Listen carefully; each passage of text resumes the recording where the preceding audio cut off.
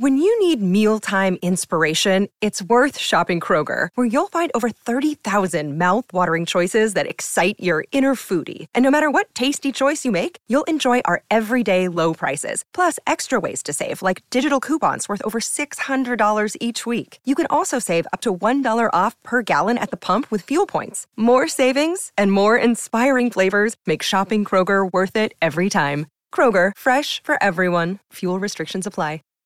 Save big on brunch for mom, all in the Kroger app. Get 16-ounce packs of flavorful Angus 90% lean ground sirloin for $4.99 each with a digital coupon. Then buy 2, get 2 free on 12 packs of delicious Coca-Cola, Pepsi, or 7-Up, all with your card. Shop these deals at your local Kroger today, or tap the screen now to download the Kroger app to save big today. Kroger, fresh for everyone. Prices and product availability subject to change. Restrictions apply. See site for details. Hello, welcome to Modern Day Debate. My name is Carissa and I'm going to be your host for tonight. We are discussing a really interesting topic tonight, whether or not COVID restrictions are silly. So really excited to get into this. We have two really great speakers. The Brief, I know he's been on before, and we are really happy to welcome Aaron. He is new with us tonight, so really happy to have you on, Aaron. We are a neutral platform and we host debates on science, religion, and politics. So if you enjoy controversial debates, consider hitting that subscribe button, as we have many more of them coming up. In fact, you'll see on the bottom right of your screen right now, we have a Kickstarter going to cover the honorarium for a big debate with Michael Shermer and Mike Jones on whether Christianity is dangerous. If you'd like to help watch that live, it's only $3 and will help make this debate actually happen. The link to pledge to that Kickstarter campaign is in the description box below, and you can sign in with your Facebook account if you don't want to make a Kickstarter account. It's a lot, but it's a new idea, so we're trying to help explain the Kickstarter stuff to people in detail. So definitely be sure to check that out. We also have the links for the speakers in the description box below. So if you really like what you're hearing, definitely go and check those out. I'm actually going to give a little bit of time for them to introduce themselves and kind of explain what is in their links. So The Brief, if you want to go ahead and explain, what can people find in your link? Yeah, so my name is, I introduced myself on my channel as Jay, and the channel is called The Brief.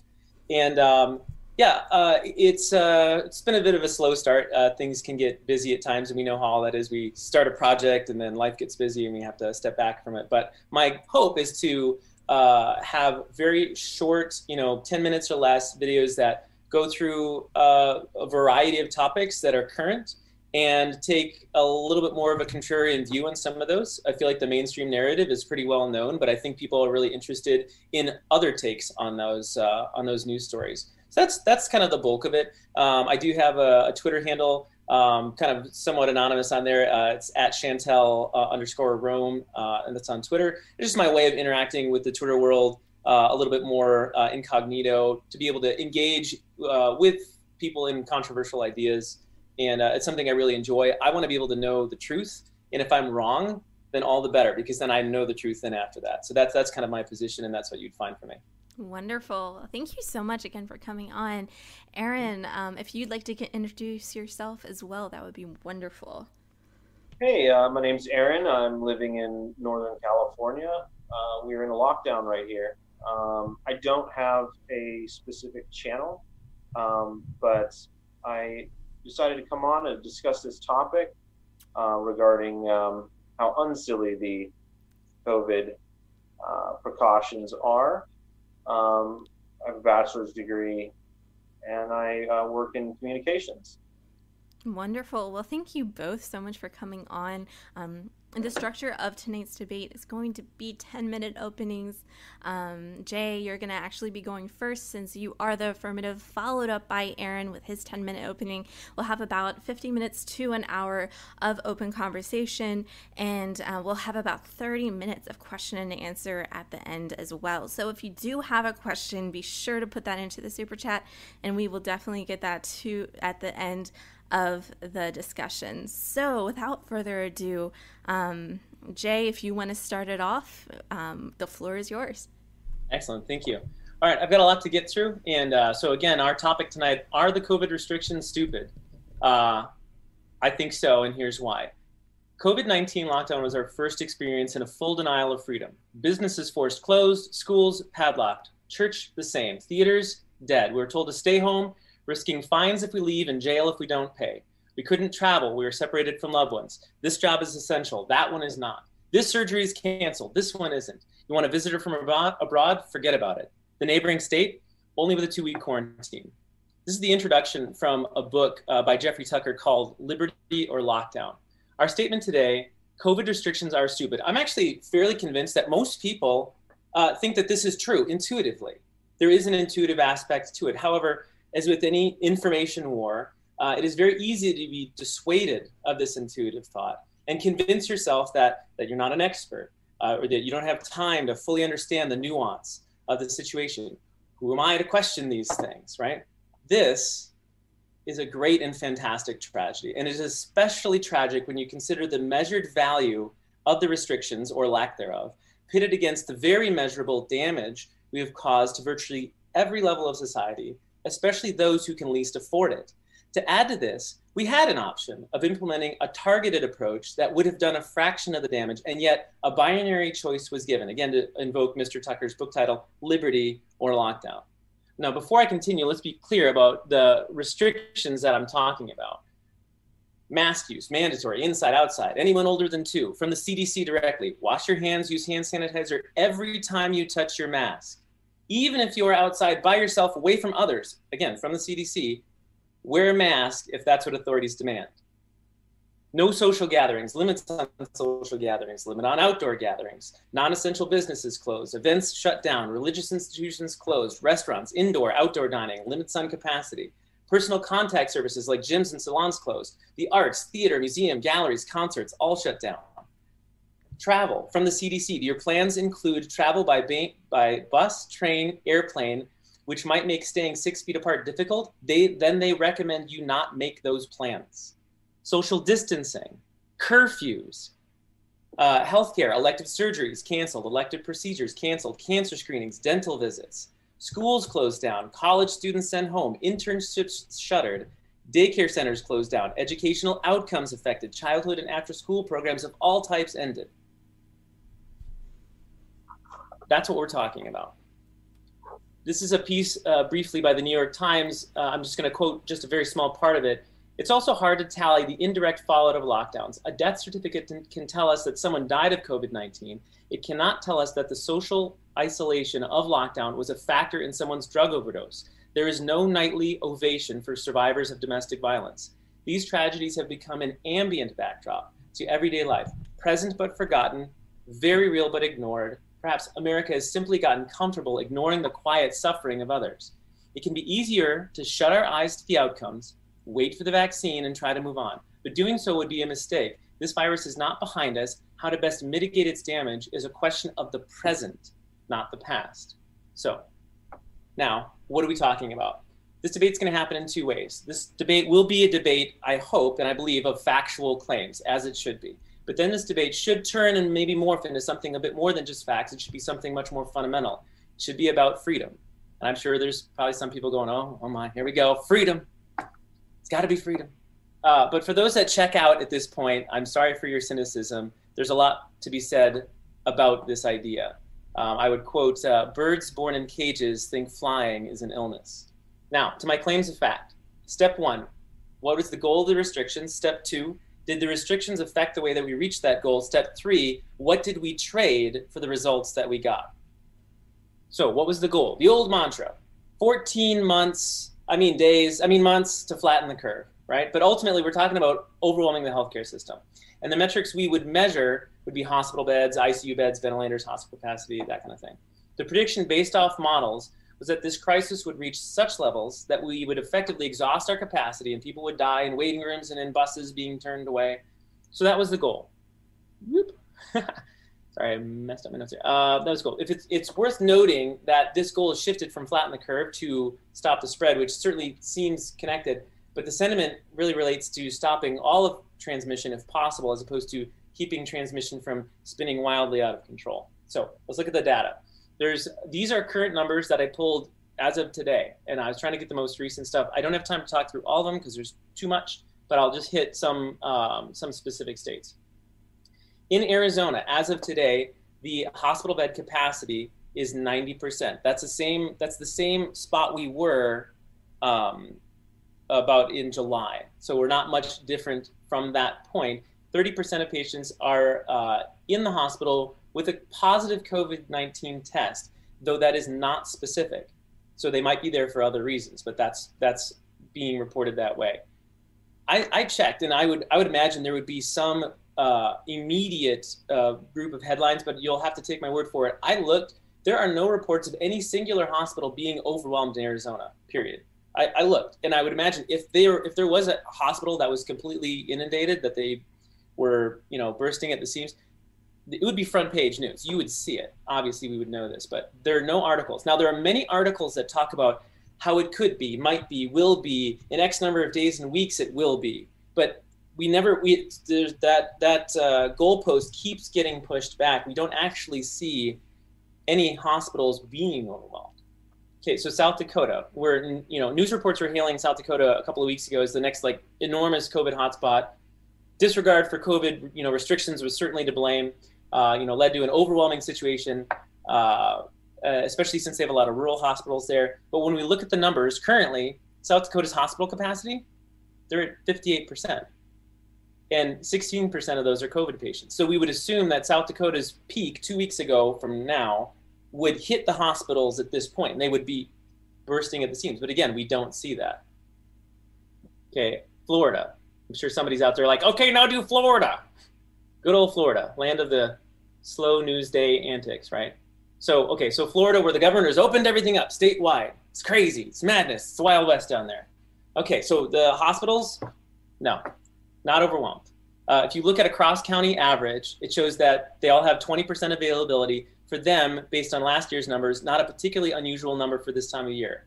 Again, available ICU beds are at 18.5%. And I want to take a moment to point something out, too. That and this helps really bring context to this situation. In the 2017-2018 flu season, we were treating people in hospital, in tents, in hallways. I mean, it was there was a lot of expansion of capacity into field hospitals and other things like that. That was during the 2017-2018 flu season. Medical staff worked overtime. I'm sure they were strained and stressed, but there were no lockdowns in regards to that. Not that it's any of my business, right? Okay, so now that being said, let's consider the one of the more important aspects, timing. When were the measures enacted? And I'm going to do a screen share here in just a second. When were the measures enacted, and what was that effect? Okay, so what we're going to do here, I'm going to pull this up. That was my... Okay, so let's look at when we did things and what happened afterwards. So Florida removes... can everybody can see that, hopefully? Yeah? Okay, yeah. Great. So Florida removes restrictions. Fauci says that Florida's asking for trouble, and then when we pit those restrictions being removed relative to other states, we do not see the same types of rise in cases. So we can go further. California versus Florida. California certainly closed indoor, outdoor dining, statewide curfews. I think they've banned outdoor dining. Again, numbers not commensurate to what we would think would happen. In terms of, again, flattening the curve or stopping the spread. LA County, again, mask mandates, curfews, outdoor dining, things continue to escalate. There does not seem to be any marked effect. Ohio, same thing, mask mandates happen. Connecticut, fines for not wearing masks, and yet we still see these rises and falls that seem to be irrespective of the things that we're doing. We look at Minnesota, and this one's interesting. Minnesota had a shutdown order, but it occurred after the peak. But now they take credit for the fact that the shutdown was helping reduce cases, but it was already after a natural peak had occurred. Again, in Kentucky, same story. Up, continued restrictions. Okay, I'm going to move on because I know I'm going to run out of time here. So I want to kind of close off with some things. We've traded off $6.6 trillion of our money. That was as of April 15th. So I'm sure we spent much more since then. We've given up cancer screenings. There are all sorts of metrics in regards to the economy, healthcare, crime, suicides are up, domestic violence is up, arson is up, aggravated assault, burglaries. All these things are being cited as metrics related to the pandemic and lockdowns and economic despair. So I'll leave with this, and I know I'm out of time. What does this all mean? It means that when you take a terribly complex problem, such a brand new virus, and focus myopically on a singular variable, take all the dials, turn them up to 11, and attempt to achieve victory in that one variable, while simultaneously ignoring everything else, you do something incredibly stupid. COVID restrictions are stupid. You knew this. They tried to talk you out of it, but now you know. Again, thank you. Thank you so much, Jay. If we could go out of screen share, we'll go ahead. Oh, yep. Thank you. Ah. Perfect. Aaron, go ahead. The floor is yours. Well, I just want to thank Jonah for being here, or Jay, and I'm excited about what Jay said here on the on his opening statements. So I believe obviously that we need to take these precautions seriously. I don't believe that these precautions are silly in any way, shape, or form. We should do our part to wear face masks. We should do our part to socially distance and reduce that curve.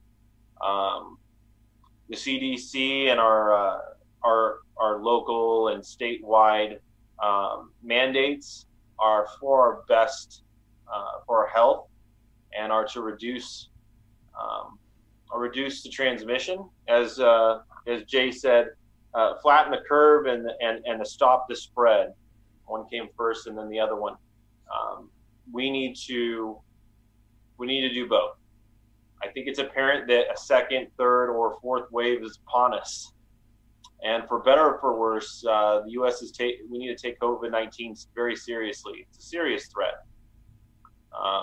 The curve was reduced in California. It was going down.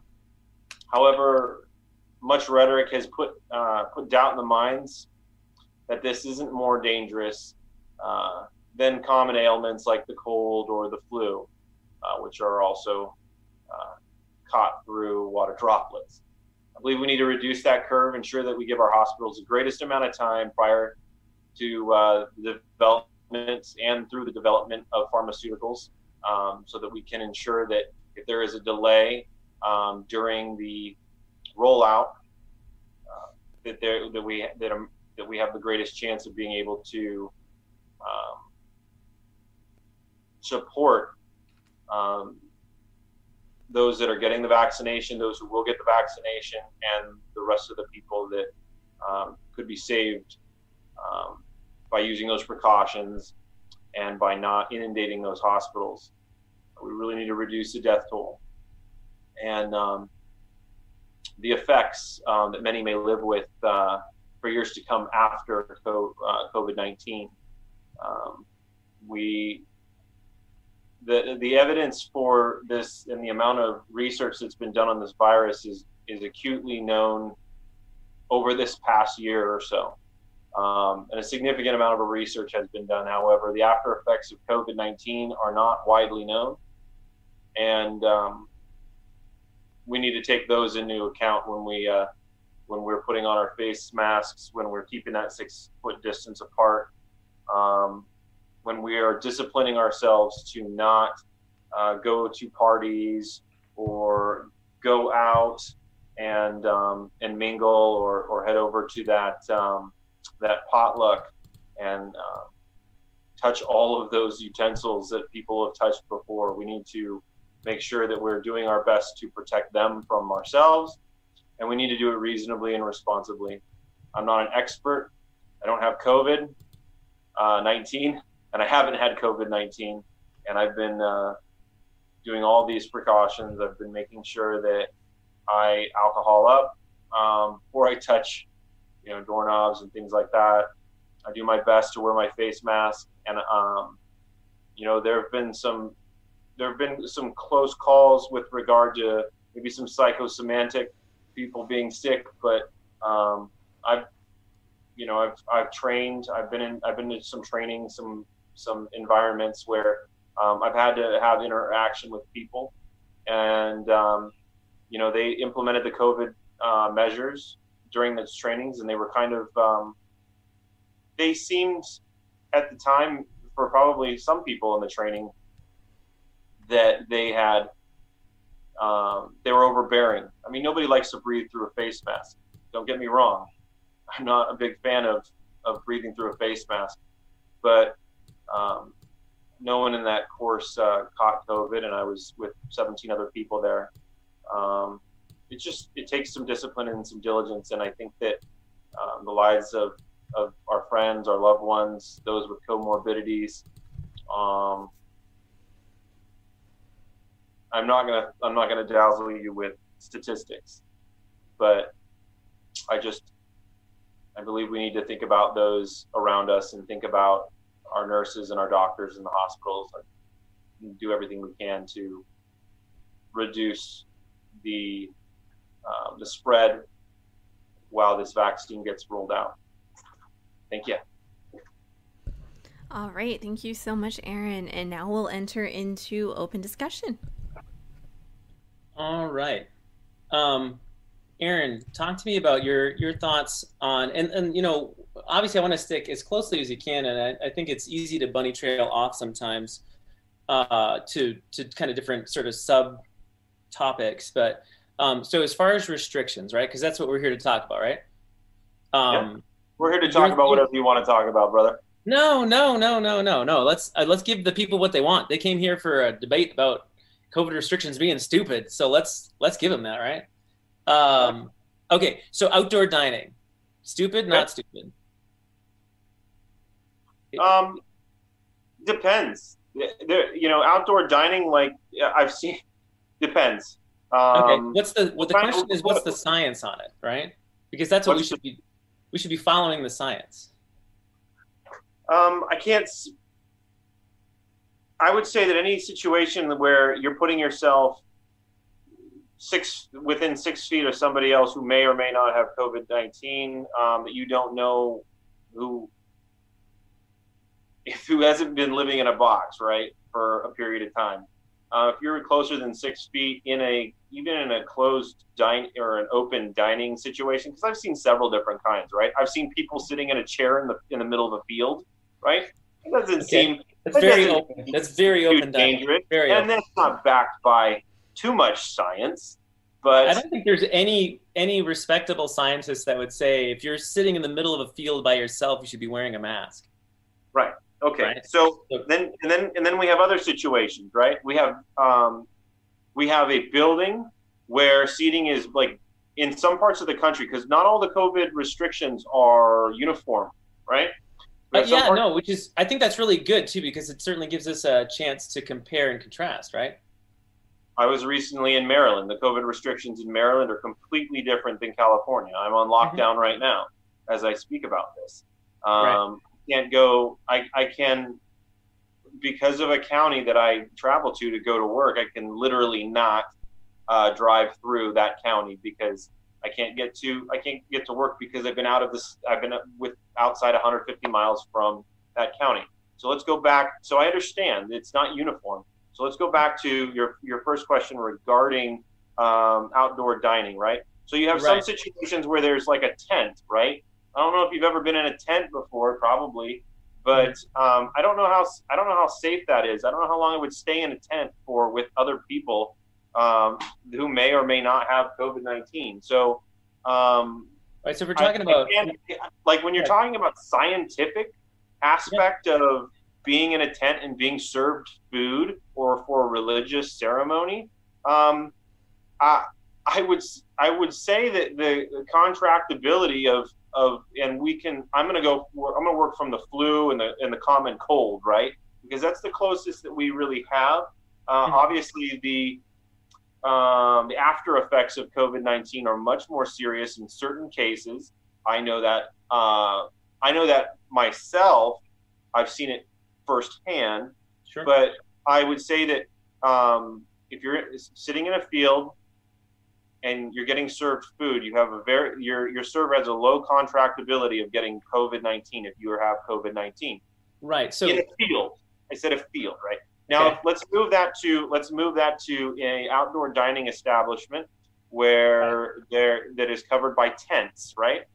Yeah, and I would say that would only represent a portion of outdoor dining. I don't think it's all tented. I think there's obviously a lot of people that have an exterior portion of their restaurant that they could use. So a tent is an example, certainly not the totality of examples.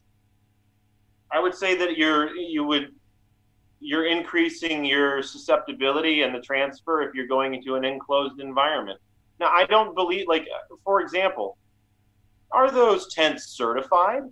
Who at the CDC certified those tents? I don't know. So I really can't speak, but all I can say logically is if you're going from an outdoor place to a tent, you're probably going to be more susceptible because you're in a more enclosed space. Now let's move inside that building and let's take away the 25% cap on the attendees.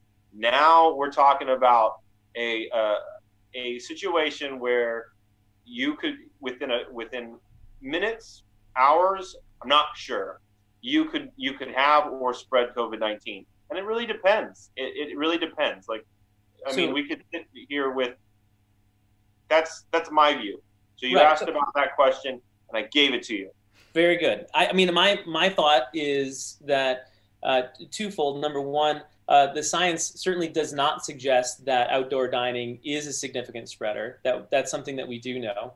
The other thing that we know is that the LA County health official that was questioned about this, hey, why are you shutting down outdoor dining, did not have an answer. I'll try to. I actually have a full set of notes that I used to prep for this debate, which Carissa, I'll make available afterwards to everybody that would want it. But there's so much stuff that I've got kind of collated all together. But essentially, yeah, this lady was asked, hey, why are you shutting down outdoor dining? What are the numbers on the cases that have been connected to outdoor dining? She did not have any answer to that. And that it was being done out of as she put it, sort of a preponderance of caution. But the problem is that it's not a one-to-one trade-off, which is a part of actually my opening statement that I had to cut pretty short. But that's the whole point, right? Is that your opening statement you had to cut short? I know. I had too much. I prepared way too much for this debate. No, ultimately we're talking about trade-offs, right? This isn't a one-to-one kind of thing. If we enact restrictions so severe that restaurant closes down, all those people are out of work, right? And people losing their jobs directly related to all types of negative mental health effects. The fact that they might lose their health insurance, all those types of things are a part of that equation, right? And so if they don't have any data to back up the fact that outdoor dining is connected with any amount of significant spread, then to do that arbitrarily is to say that cutting off those people's livelihoods doesn't matter. So that's why I think the restriction on outdoor dining, stupid. I really do. Restriction on outdoor dining. I'm very frank and honest. I think the amount that we would do harm for businesses that are barely hanging on, to take that one sort of shred of hope away from them, that they have not only changed their entire dining scheme in order to attempt to remain open, but now we've just torpedoed that. And also, I don't know, this video went viral too, where a lady had her outdoor dining thing all closed down. They spent thousands of dollars to make that happen.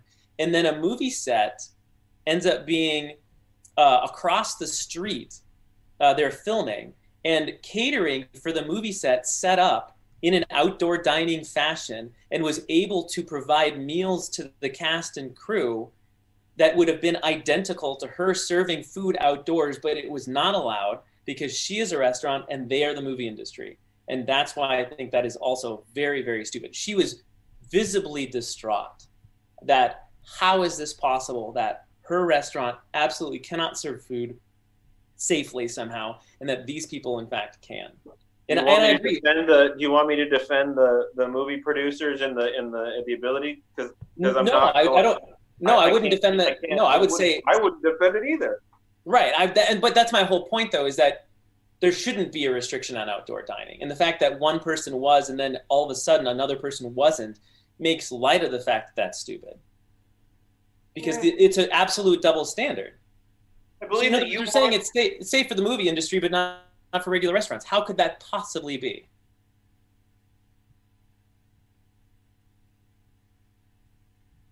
Okay.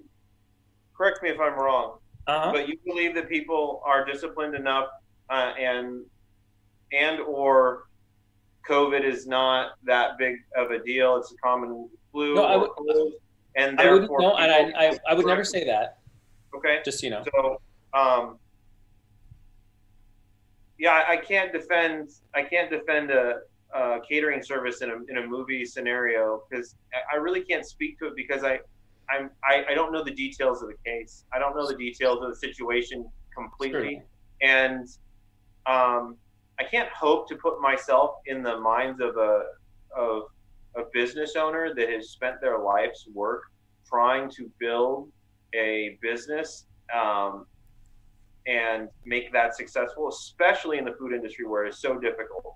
It is that's a tough business for sure. So I can't really put myself. I really wish I could. I can only try to have empathy for those people, Sure. and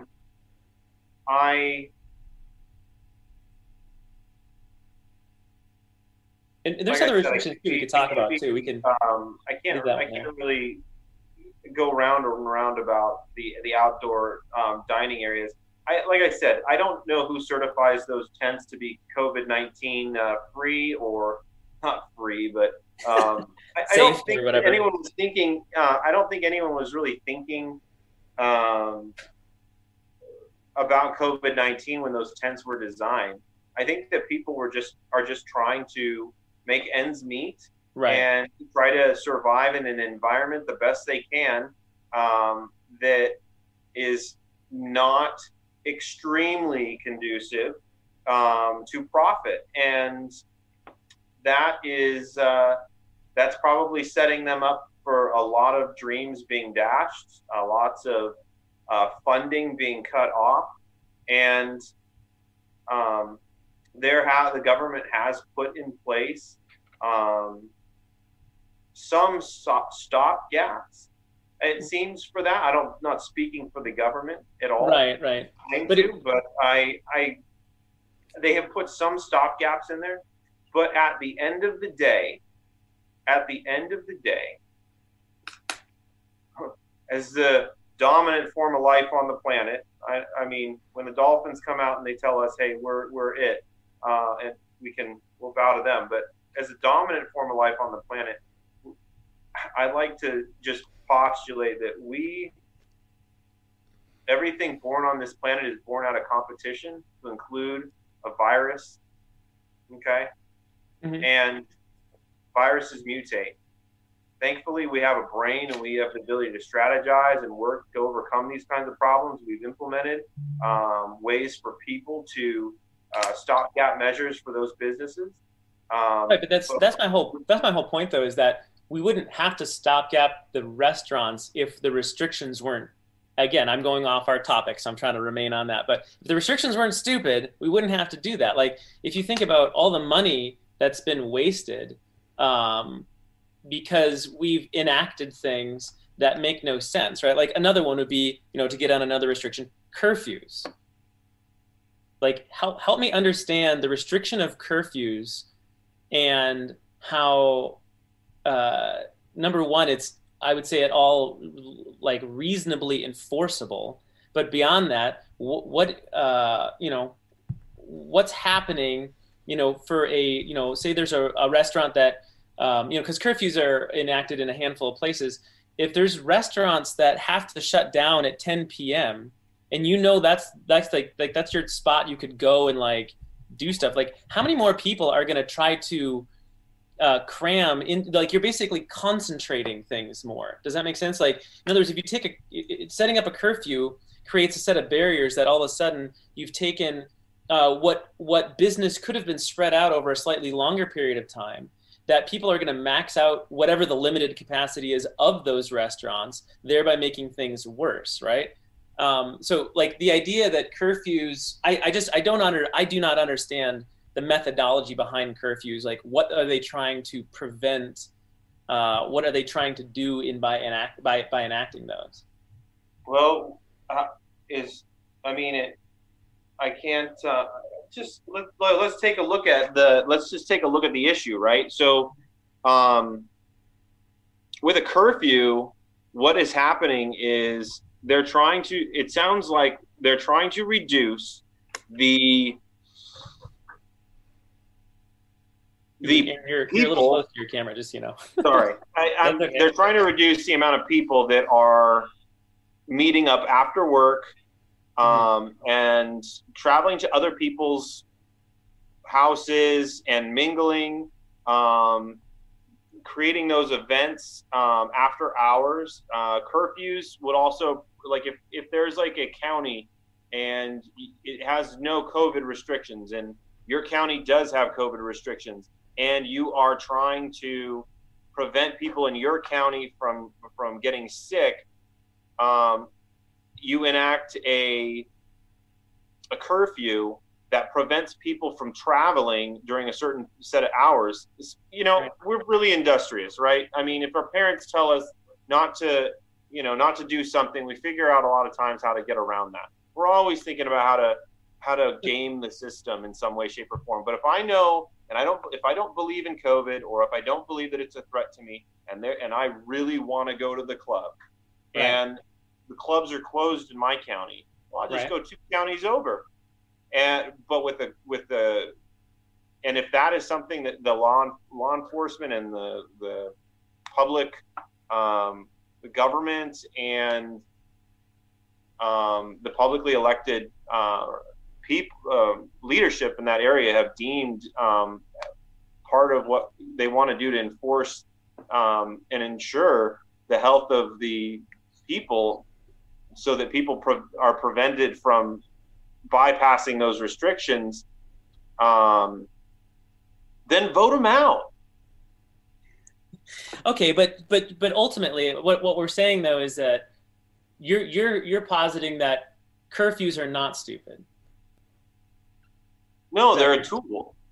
Okay, so I'm saying they're a poor tool that is not particularly enforceable, and in terms of people gathering, I don't think that. Okay, so let's look at it maybe from a slightly different angle. We don't have to stay on curfews for too long. It's just another one that I think is kind of more of an outlier. Like there might be ones that are a lot, we could have more issue with because there's more science or other things to back them up. But I understand what you're saying as far as we're trying to change people's behavior, and what we're saying is that we're not going to stop everybody, but we'll stop some people. And if we stop some people, then that's worth it. Is that more or less what you're saying? You can only work within the scope of your control, right? In other states, not California, I'm sure that the counties are smaller, and so tools like that have been used. I mean, the laws across the country are all different, and we can find a good amount of laws that don't make sense. Sure. I mean, you go to some states and there's some laws on the books that make absolutely no sense. I'd agree with that. In California, those counties are much larger, right? So it's harder to bypass the restrictions. If I'm living in Humboldt County and I want to bypass the restrictions on Humboldt County, I have to go to like Trinity County, which is over an hour and a half drive, or I have to go to Oregon or Del Norte. So it's not one county and it's not one size fits all, but it is a control mechanism. And you may say it's a poor tool, but it may be a good tool in certain places. At least here, they believe it's a good tool. And I would at what that point if it works.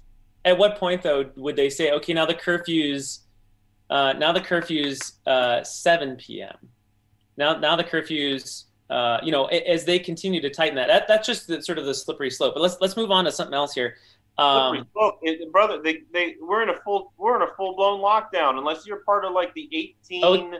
Oh, it could always get worse. You think you're locked down, but It's nothing compared to what China did, right? They like welded people in their homes, right? They did all sorts of crazy stuff. I saw the videos. All right, so let's talk about restrictions relative to the trade-offs. And so my point being that I listed a bunch of different restrictions, and those restrictions have absolutely real effects on a variety of other aspects of life, right? And so, the amount that we've spent so far, again, is something like, I got a number, something like 6.6 trillion was spent as of April 15th, and that number clearly has to be higher by now. So I don't know what the number is currently, but that's between quantitative easing, PPP loans, other stimulus money that was sent out to people and other institutions. So we paid all of that money. And then on top of that, we have all these restrictions that affect people negatively. I could list off just one aspect of it, right? Because a lot of the debate is centered around, well, you want to go get your hair cut and that's going to kill grandma. And so you're an awful person, right? Like that's sort of what it's been boiled down to, which I think is really, it's like a Twitter battle. It's just sort of worthless in my mind. Like it doesn't really go anywhere, right? Do you know what the GDP of the United States is? It's less than it was before the lockdown, that's for sure. I don't know offhand, but if you happen to know, that's good. But I think the point being, it's not all my point is that it's not all about money, that there's actual, when we talk about statistics, right, and we talk about COVID deaths, like those are people. And I think that's fair to point out that they are. But in the same token, there are people that are connected to statistics on the other side of the equation, which, have to do some of the ones on mental health that I was able to find. Thoughts of suicide from surveys have gone up twofold from 2018. Emergency mental health visits for children are up between 24 to 31%. Accidental deaths. What's that? Accidental deaths? Accidental deaths. What about accidental deaths? Where are we at with accidental deaths? I'm not sure how that's relevant. Are you talking about like suicides or? Why would you bring that up? That's an intentional death. No. Right. I understand. Death. What's that? Accidental deaths. Okay, but help me understand why. Why is that relevant? You were bringing up the negative aspects that I haven't agreed to, that I haven't fully agreed to. Sure. I haven't really dived into it, but I was bringing out the accidental deaths is lower this year than previously and in previous years. Okay, and why is that? Because we have been indoors, or at least a portion of the country, a portion of the world has been indoors for a good period of time. Okay. Or limiting themselves significantly, whereas they wouldn't limit themselves as significantly in the past. Okay, so I'm certainly willing to grant, because I do think that a dishonest person would say that should be sort of hand-waved away, but I do think that one of the weird sort of side effects from everything that's been done is that people are, I believe, driving quite a bit less, and that certainly has led to less car accidents. It's sort of weird byproduct. But what I would say is that a lot of that having to do with telecommuting has nothing really to do with the lockdown itself, other than that people were incentivized to find a way to continue to work without driving because of them not having to then go into the office. So that's something that could have been done irrespective of the virus itself. So I understand that they're down, but it's sort of like a weird byproduct that I don't really, it's not that it doesn't count, it certainly does, but it's something that could have been done anyway, in that it's really not, related to the lockdown specifically. It happened because of the lockdown. I'm just saying, like, it could have happened anyway. So when we talk about less accidents, though, I would rebut with, yes, people are doing less, but doing less is also not good in that, there's less people going to the gym. There's less people working out. Certainly things like, those relative health aspects that people are no longer able to engage in is having a detrimental effect on their health. I know there was a survey done by individuals where over 25% of individuals surveyed gained a significant amount of weight, I included, right? Same here, right? I've gained like the old quarantine 15, right? But people I can go weigh myself if you want, but I think I've actually lost some weight. Oh, good for you. That's awesome. I have gained some, but ultimately the people in that survey related that weight gain because of increased anxiety related to the pandemic, that they were essentially stress eating because of the, honestly, I think has a lot to do with the way that the news presents this whole problem, is that it is literally like society ending. Like every time we turn on the news, there's like more COVID cases and these people that, like, it just continues on and on and on. And the fear that they're sort of promulgating is a mind killer. People stop thinking, they get anxious, they don't know what to do, they're trapped in their homes, they're eating more. Those are all really not good things. And those negative effects will stack up over time. And they're the type of effects that don't go away quickly. I think there's a multitude of trade-offs that people are not. I would highly encourage people to listen to. I'm probably going to mispronounce his last name, but Jay Bhattacharya. He is one of the people at Stanford that's done a number of studies, serological studies, kind of tracking infection rates. But he has a background in infectious disease and that type of study. But he also has a master's or PhD, I'm not sure which, in economics. And so he's got a unique perspective that brings both those worlds together and doesn't just say we have to stop COVID at all costs, but is able to sort of take into account, like, there's way more costs here than we're accounting for. And they're very severe and they're wide sweeping and they're really important. And again, one of my main arguments is that these restrictions, be it as they may, can't be considered in a vacuum. They have to be weighed against the things that that are happening because of them.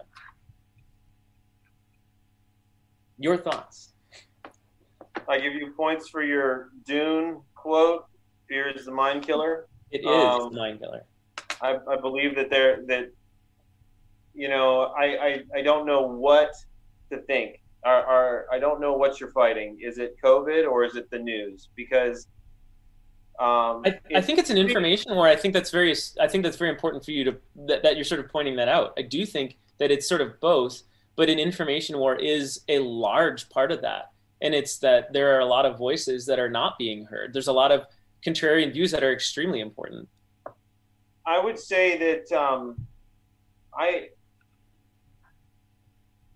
I try to be pretty disciplined about the kind of news that I get.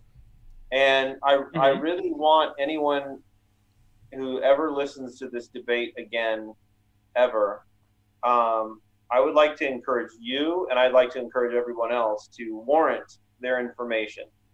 I find it very challenging in this day and age to, with the multiple aspects of information that's coming at me, whether by social media or by my favorite news aggregate sites, or anywhere. Everything is very polarized. We've been hearing that term consistently. I mean, the social dilemma wouldn't be on Netflix right now if there wasn't some people that believe that is actually occurring.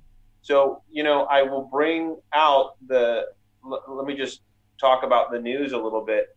I would just encourage everyone to warrant the information that they're getting, right? Take it with a little bit of salt. Now, if that's Tucker Carlson, you need to take with a little bit of salt, or if that's CNN, you need to take with a little bit of salt. You need to do your own due diligence. Well, Absolutely. It's not that, the answer would be like, oh, I just want it to be easy. Guess what, kids? Guess what, folks? Life isn't easy. It for some people, I'm sure, but for everybody else, life isn't easy, and you have to warrant the information that you get.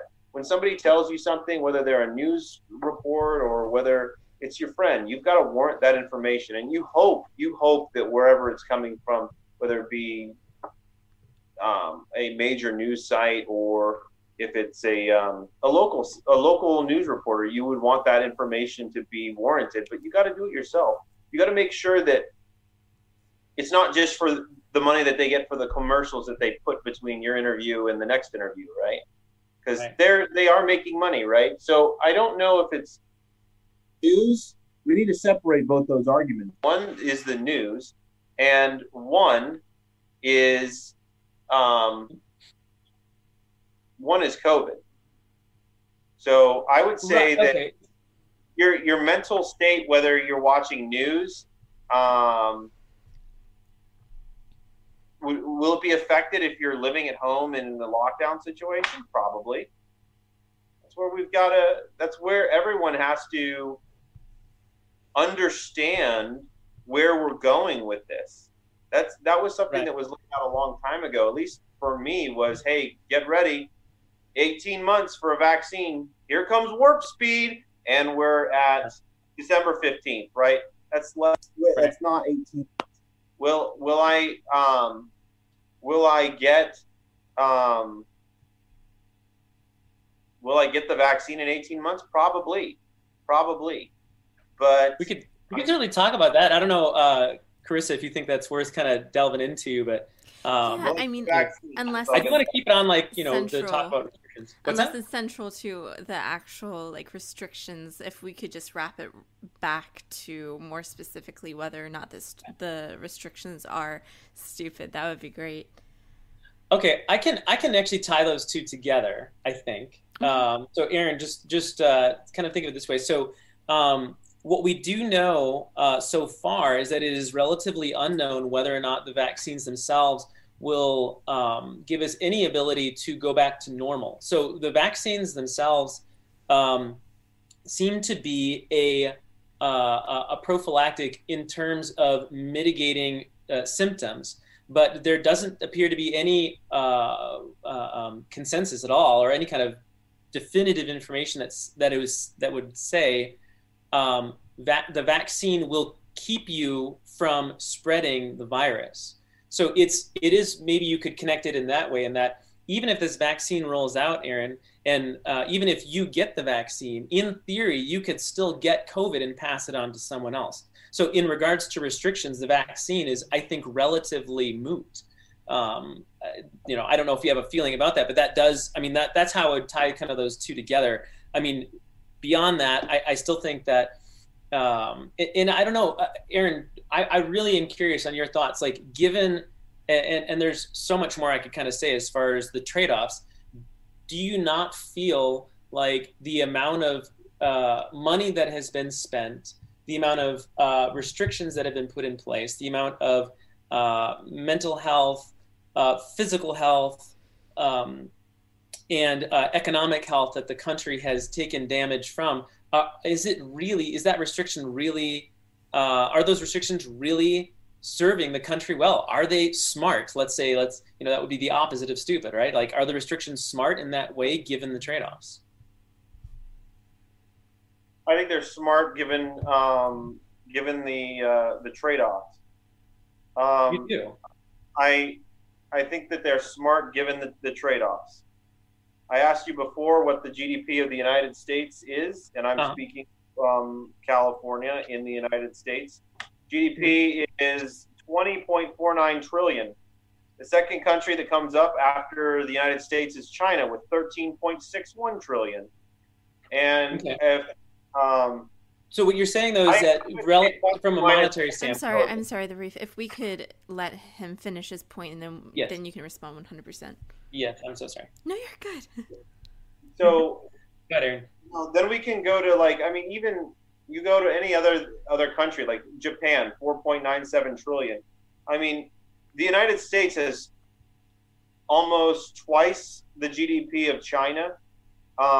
And there are other countries that are suffering significantly more with their lockdowns, and they're operating with a lot less funds and a lot less finances than the United States. If there is any country that has a good system or a good ability to weather this storm, it is the United States. Now, it doesn't help the rest of the world. Like, that I'm sure it falls on very deaf ears from somebody in a country whose GDP is not significant, right? So what do they have to do? I think that we're all suffering in a very similar way with regard to being, having to go through these social distancing. What countries are implementing social distancing? Many of them. Which countries are implementing mask wearing? A lot of them. The entire world cannot be completely wrong on this. Unless you're telling me they are, and then I will let you have it. Go ahead. Have at it. Sure. Okay. So can I'm not sure the exact question, but I mean, it sounds like you're saying, has the whole world gone mad? Right? Is that right? Either everyone's right or everyone's wrong. And I would say I would call that a false choice. Let's put it on a spectrum. Maybe I'm misrepresenting. I don't want to misrepresent you. What's that? Put it on a spectrum. They're mostly right with the implementation, but we've got to agree on implementation. What you think is not right, and what you think is silly, and what you think is not so silly. And so, what exactly do you feel is silly, and what do you exactly feel is not silly? Because it'd be difficult to. Sure. So, I mentioned. Okay. So again, there's two different aspects to this, right? Like there's things that are sort of silly because we're not following the science, and there's things that relative to their trade-offs are silly because we're doing so much damage.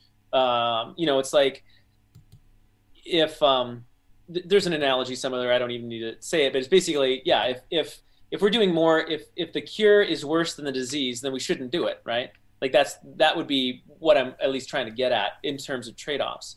So when we talk about restrictions that don't make sense on their face because there's really no or very little or very tenuous science to even back it up, if any, those are silly. Those are stupid, not smart, senseless. And I would say then some of the restrictions that maybe make some amount of sense or have some amount of science to back them up or have some type of logical kind of framework, I would challenge those all but a few in that I think the trade-offs, again, that the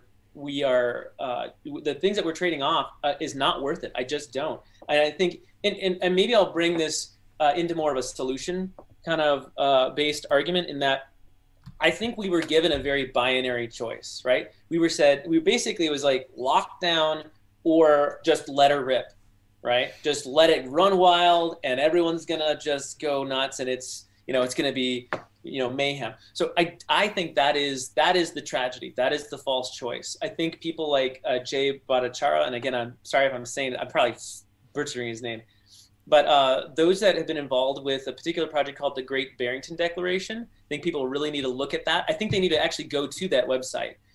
Don't Google the Great Barrington Declaration. Go to the Great Barrington Declaration's website and read what they actually say about themselves. Because the point is that that there isn't just this sort of singular consensus that there are people that think differently on this. And again, like I would say that those trade-offs are they're just not worth it. I don't think it's worth kind of trading those things. As far as solutions, sorry, I actually lost my train of thought. I found it. Very quickly, a targeted approach was a third option that no one ever really gave serious consideration to. When we look at the deadliness of this disease on the demographic from 0 up to 100, right? That is a hugely different sliding scale where the difference between 18 and younger versus 80 and older is like night and day. It's an enormous difference. The fact that elementary schools are closed is an absolute travesty. There's no science to back that up whatsoever. Children are not a significant spreader based on the science of this disease. And they're not a significant spreader to teachers, which would kind of take that particular, all right, now we're getting somewhere. Aaron didn't like that. No, it's true. The science behind children spreading the disease in a school setting is very, very, very minimal, if any. It is not a significant spreader in this particular case. And again, I'm talking elementary schools. There certainly is a case to be made maybe at the high school level. I think that actually there's still a good argument there that that's not necessarily a significant, issue. College level, maybe that's where the threshold could get changed. But think about this. When we locked everybody down, and in addition to that, we sent college students home to learn remotely, right? And you talked about, what can we enforce? We can only kind of do what we can do in the framework that we have, right? And the ability to control things. So we took college students that are probably going to go out and party and do stuff, and we put them back in their aging parents' homes, as opposed to being at college. We actually made things worse doing that. That move was a terrible move. Same as where New York made people that were COVID positive go back into long-term care facilities. That was a horrendous blunder that the governor there should absolutely be held to account on, but wasn't. That to me those are two very, very obvious things. Long-term care facilities and the targeted protection of those individuals, that would have been the smart move. But far and away, you could debate almost anything else. That I think is undebatable. That we have done, many countries have done a very poor job of recognizing that a targeted approach to elderly people would have been an enormous benefit. That they absolutely should have done that. It would have paid huge dividends. Especially when you look at the number of, when you look at the age demographics in terms of death. Sorry, that was a long rant, but. You just said, so okay, let's go with spreaders, right? Let's talk about the spreaders, right? So you said that the children in elementary school would not be spreaders. I don't think that you can correct me if I'm wrong, but if you have COVID and you're walking around, and everyone has been very sensitive to who's getting sick, but there are still patients that are asymptomatic and they are carrying COVID.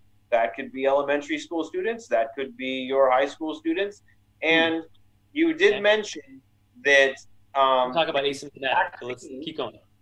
May not, you said, we don't know if it just handles the symptoms and people can still spread it. So what I'm hearing you say here is that that we should target intelligently our grandparents and those with the comorbidities, and that we should care less about the children that may or may not be spreading it, and we should not get the vaccine because it may not also help. It may not reduce the spread. It may increase our ability to be asymptomatic and not end up in the morgue. But is that what you're saying? I'm just trying to get a beat on what. Yeah. So a couple of things I would say. Number one, I do think that the vaccine potentially makes the most sense for people that are, let's say, 70 plus. I think that does make more sense, at least in so much that if those vaccines are safe, then the downside risk for a vaccine for 80 plus person is much less than them actually getting COVID. Them getting COVID is definitely worse in that regard. So I do think we should look at, if those vaccines are safe, if that data bears out, then that vaccine for that population absolutely makes sense. Vaccines for people that are 18 and younger, or especially 12 and younger, they have not given the vaccine in terms of their test trials to anyone under 12. So to me, that's very, very dicey to roll that out in mass and mandate that in any way. That would be really, really silly, I think. What we will also know is that the flu has killed more kids in America this year than COVID has. And that's we need to understand that the relative danger for COVID. What's that? Cite your source. Oh, sure. Look on that one. Yeah. I will pull that up. But as I'm pulling that up, Aaron, tell me your thoughts on asymptomatic spread, because that was something else that you had mentioned. Asymptomatic spread. Okay, so you don't have any symptoms and you're spreading COVID, and you don't have the traditional cough, or it's not. You look like you don't have. You look like you're not sick, right?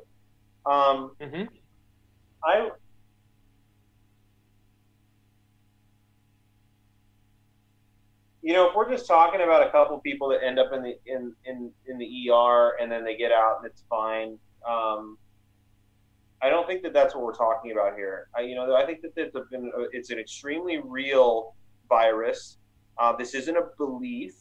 The virus is real. I 100% agree. This is not a religion. It's not some. There's people that say that, oh, I believe. It doesn't. I don't believe in it. I don't believe in it. And this isn't a virus. There are base pairs. It has a gene sequence. And for some people, they are more susceptible. Do we absolutely know down to the person who is most susceptible to this? Do we have a numbers on that? We have some demographic. May have some demographics, but the issue I take with the spreading of COVID-19 is you may survive from it. There may be people that are dying of COVID, and I absolutely believe it. I mean, the news does not lie. I mean, you look across the span and the spectrum of news, and you'll see it. It is a serious problem. It's affecting our hospitals, and those that don't die from it are having problems.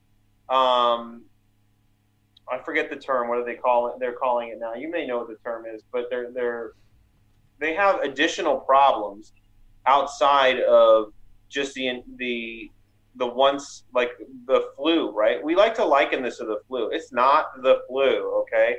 You may get sick like the flu, but this is not the flu. It's putting people in the morgue, and even after some people have recovered. And I say recovered with air quotes because they are somewhat recovered. It depends on who's recovering, because if you're talking about a healthy person, the likelihood of them recovering well is actually really, really high. When you're talking about people that have comorbidities that didn't die that are then recovering, yes, those people do have extenuating circumstances coming off that. I'm talking about people that are waking up in the morning that don't have comorbidities, that are waking up feeling tired, lapses in memory, inability to do things that they would normally do. I'm talking about the people where they can't perform a normal job because COVID has impacted them, like they call them long haulers. And the people that you don't just get sick like the flu or a cold and you go back to normal, but you are plagued by the after effects of this and the destructive nature of it. And it doesn't kill you, but it's going to affect your life. It may have, we talk about the finances, right?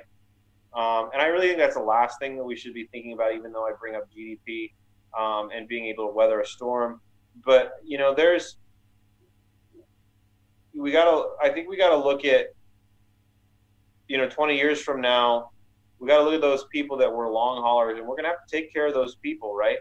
And there are a lot of people in hospitals right now that are dying of this virus because they either didn't believe that it was a serious threat, or they didn't feel that unless they knew somebody personally. I've seen the social media post. Well, if I didn't, has anybody actually known anyone that's been affected by COVID? And up until that point, I sit there and I go, yes, I know people that have been affected by COVID.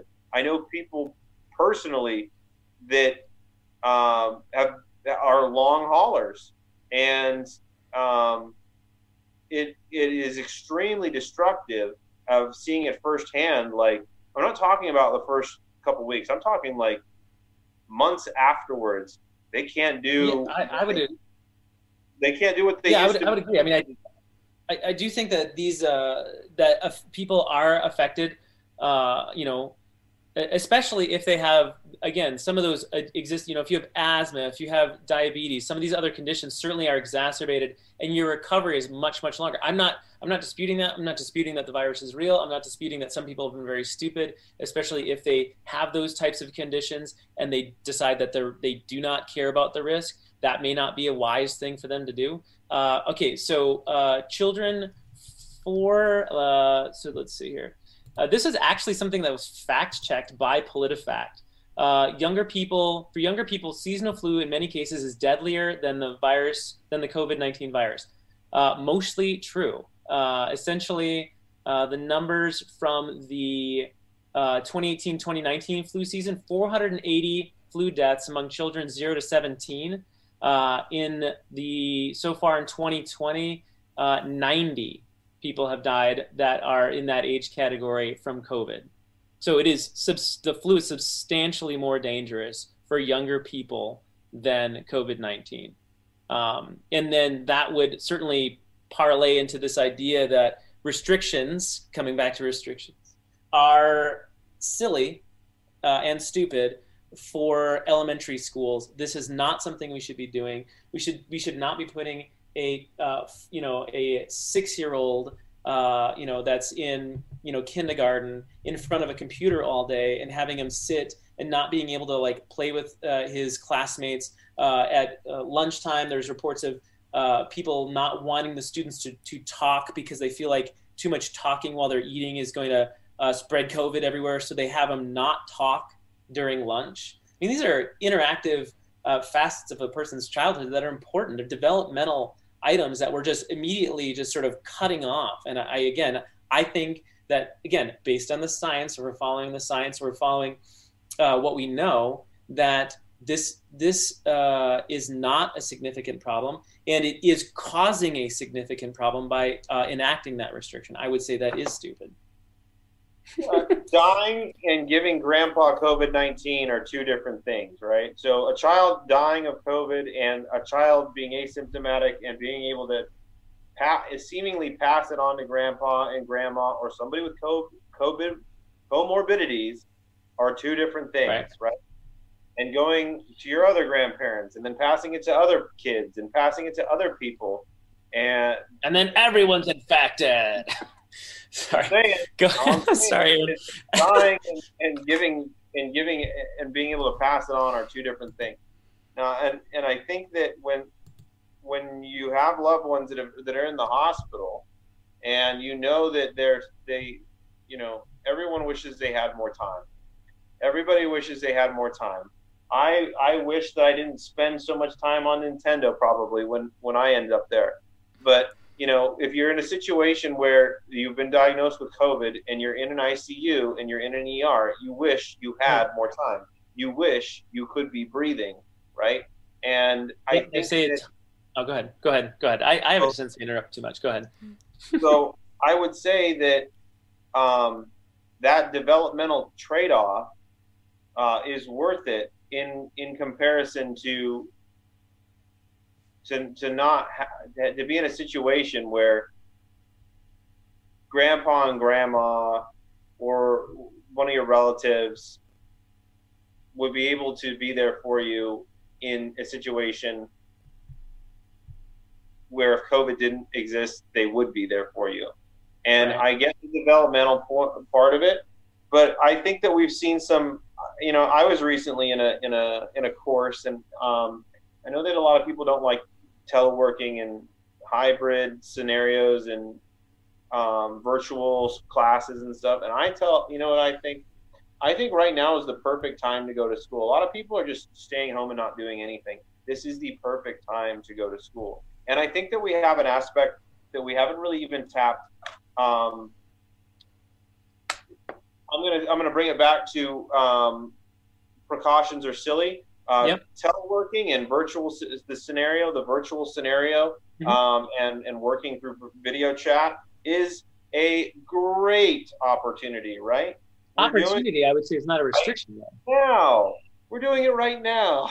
We're working through a chat right now, and it's more because of distance than anything else. Sure. But there's another aspect of being able to talk in a video chat in the classroom when you're sitting there with other people, you don't know what they're thinking. They may have the greatest idea on the planet.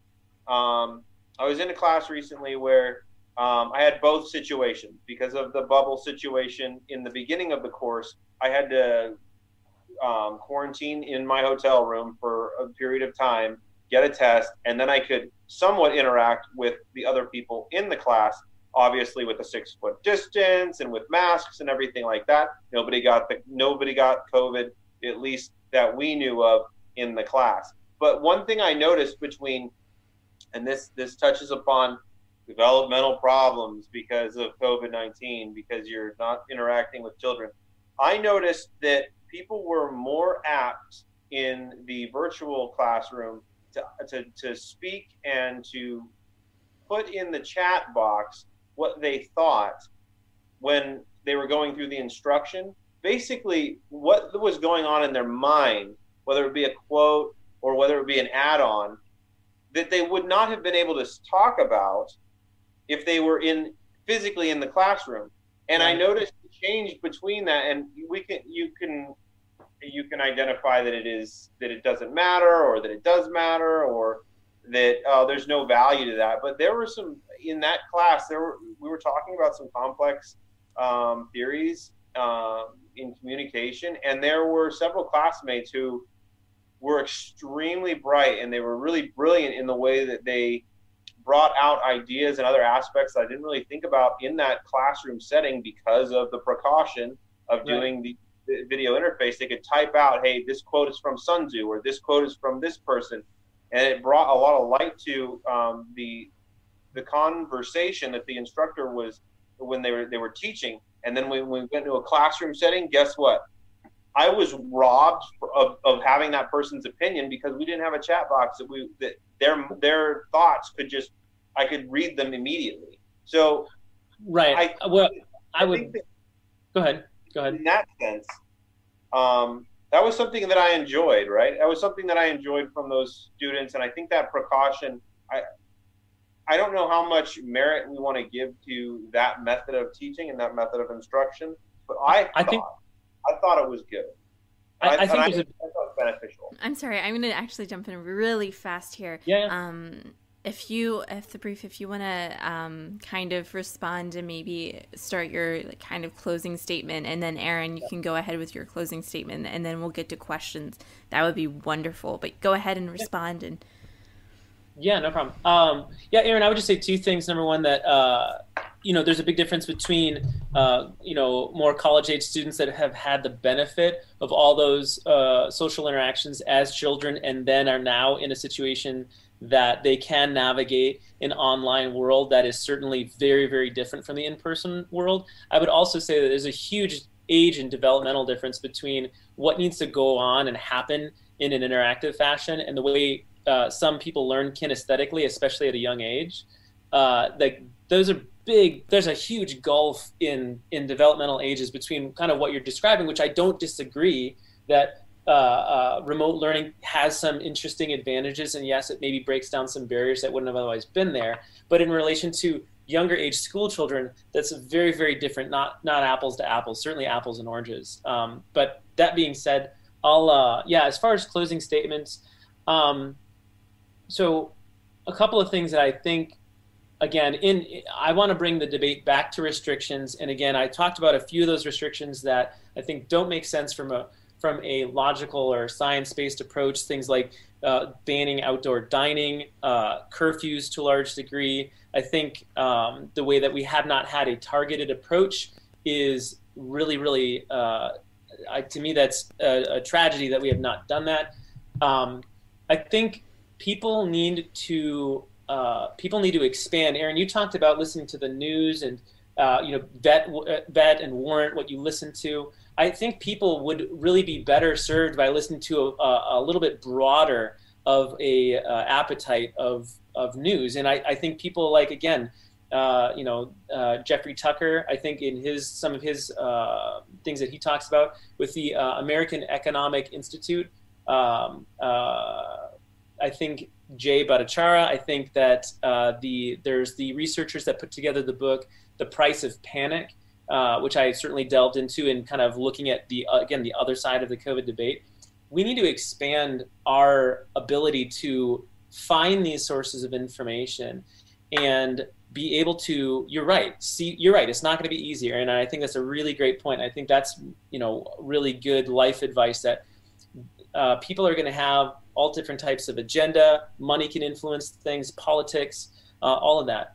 But if we're not going beyond those immediate, easy, just give me the headline, just give me the first paragraph stuff, we need to go beyond that and further than that. I think people like Jeremy Hammond, I think people like RFK Jr., there's people that have different perspectives that are certainly well-respected people that we need to hear. Things like the Great Barrington Declaration. People need to look at that for themselves. Don't Google these things. Go and find the original source. Get it unfiltered first, and then make your decisions based on that. I think I've made a good case generally for the restrictions are in fact stupid. I think we all intuitively know this. We can recognize that there is a lot of damage being done, that those trade-offs are not worth it, that those trade-offs involve real people being affected in real time, and that we can't just hand wave those things away, and that there are other options available. I think that I really respect and appreciate Aaron having this conversation with me, and I really, really hope that people have more conversations like this. And again, I'm so happy that Modern Day Debate is hosting these things. This is super important, and I really appreciate you guys. Thank you so much. And we're really happy to have you on. Aaron, if you want to say anything, and then we can get to the questions. Yeah, so in the very beginning, Jay brought up essential jobs, tyranny, 2 weeks of quarantine, the tragedy that damages that this has damaged the economy, the binary choice.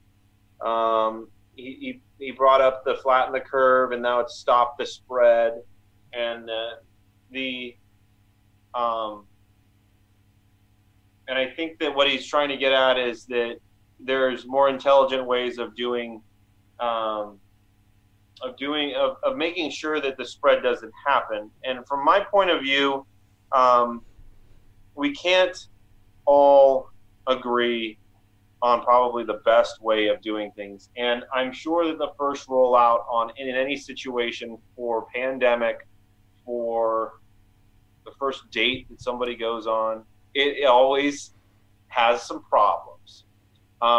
So I will concede a little bit to that. But overall, I think that we see a event where people and children and families, they let their guard down a little bit. They become a little bit less disciplined. And we see an event about 2 weeks later. We'll look at an event like Halloween or Thanksgiving, and we see the effects a little bit after that. I would argue, instead of tyranny, just personal and self-discipline, if at all possible. And if we can't get that from ourselves, so people don't believe that COVID is real, then we have the government and our elected officials that can try to enforce, or at least lead us towards not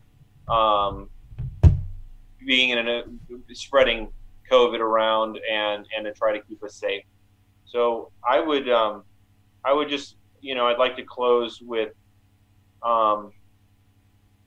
we're not out of the woods yet, but we're getting there. And I think the thing that people in America need to know, and around the world, anyone who sees this on YouTube or any of the other forums, is, the hope is right around the corner. Like, it is literally right around the corner. Vaccines Moderna just got approved. Pfizer's been approved. And we're going to have more COVID vaccines than we know what to do with. I've been saying it since May. We're going to have more COVID vaccines than we know what to do with. We just have to hang on a little bit longer for those people with those comorbidities, our grandparents, our ailing family members, or people that may be of high risk. We just got to be a little bit more disciplined and make sure that, if we do that, we can be around them, enjoy them, and be with them for another day. Thank you so much, Aaron. And thank you both so much for coming on. We have a couple questions here. The first one is from Maverick. It's a question for the brief. Where are the millions of deaths that were predicted? Follow the science is fine when it is accurate, but what about when it is drastically wrong? Lose freedom for a flu. Yeah, I mean, my response to that would be, I mean, he's essentially referencing models. There's certainly been an enormous issue with the way that these models were put together. One of the initial models in regards, and you can look this up. It sounds crazy, but it's one of the genesis for one of the models that was created in regards to social distancing was actually a high school science project. And I know that sounds nuts, but essentially this gal's, and it's not to say that it's completely wrong that there couldn't be a high school science project that's brilliant in that way, but ultimately the science being put into it was sort of declarative. It wasn't, they basically said, we believe this is true, and if we do this, X is going to happen. So they created a model that adhered to what they declared to be true. And that girl's father happened to be fairly well connected in some of the scientific or intellectual community. And that model is kind of like ran, from that point forward. And these models clearly were terribly flawed. I mean, if you look at the very beginning, Michael Osterholm did a interview on Joe Rogan where this was in March 10th. And they said conservatively, but in the next 3 to 7 months, conservatively with lockdowns, there'll be 480,000 deaths and like 98 million hospitalizations. The numbers were like off the charts. So I think that's what he's talking about. And I agree. I think the problem is the discussion. What we're having right now is an actual discussion of ideas and like vetting those things. And so I think he's right. If the science doesn't make sense, it should be vetted. It should be peer reviewed. It shouldn't just be touted as gospel and ran with. Gotcha. All right. Well, thank you. The next question is from Mark Reed. He says, to the brief, would you be fine with one of your family members dying if it meant not having a lockdown? That's a great question. Again, I would say I don't want anyone to die unnecessarily. Do people die in America and that's unavoidable? Yes. I think, again, this is the false choice that we've been presented with. I feel like that's a dodgy way of answering this question. I don't want to be dishonest with it. I'll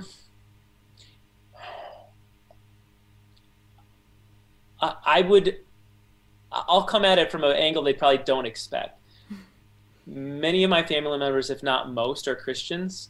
And although it would be incredibly tragic, and if there was a way to avoid it, I think that would be good. But ultimately, I believe that heaven exists and that they would be there. And that even though I don't condone people being foolish or irresponsible, at the same time, there's something that goes beyond death in that regard. So for me, it would be sad, but not sort of an ultimate tragedy that would sort of haunt me. All right. Well, thank you both so much for coming on. Oh. I've got one thing. Yeah. Worldwide deaths is at 1.634-ish million. Uh-huh. So I just wanted to identify that that's like the worldwide death count. And I think that if we just ignored it altogether, that if COVID doesn't exist, or we just, anything that was related to this conspiracy of COVID, the deaths would be a lot higher, because we wouldn't have a name and we wouldn't have a medical practice. We wouldn't have science that would attack this as just another flu. And because of that excellent care that people are getting in the United States, and because of the many people that are not going out and spreading the virus, and people that are staying home and implementing these practices, hospitals are able to breathe in this environment, and they're able to give that life-giving care to those people. And the more ICU beds, the higher the percentage of, or the lower the percentage of ICU beds that are available, and as it eclipses the ability to care for people, I believe that that's when people start to die, when they can't get care. So that's what I wanted to add to the millions of deaths on, I can't remember his name's question. But. Gotcha. All right. Well, thank you. And I really appreciate both of you coming on, and to the audience, I really appreciate you watching. Be sure to check out the links in the description. If you like this debate, be sure to subscribe and like the video. And we will definitely be seeing you for future debates. Thank you all for taking time out of your busy schedules, and keep on separating the reasonable from the unreasonable. You know how to book flights and hotels. All you're missing is a tool to plan the travel experiences you'll have once you arrive. That's why you need Viator. Book guided tours, excursions, and more in one place. There are over 300,000 travel experiences to choose from, so you can find something for everyone. And Viator offers free cancellation and 24/7 customer support for worry-free travel. Download the Viator app now and use code Viator10 for 10% off your first booking in the app. Find travel experiences for you. Do more with Viator. Save big on brunch for mom, all in the Kroger app. Get 16-ounce packs of flavorful Angus 90% lean ground sirloin for $4.99 each with a digital coupon. Then buy 2, get 2 free on 12 packs of delicious Coca-Cola, Pepsi, or 7-Up, all with your card. Shop these deals at your local Kroger today, or tap the screen now to download the Kroger app to save big today. Kroger, fresh for everyone. Prices and product availability subject to change. Restrictions apply. See site for details.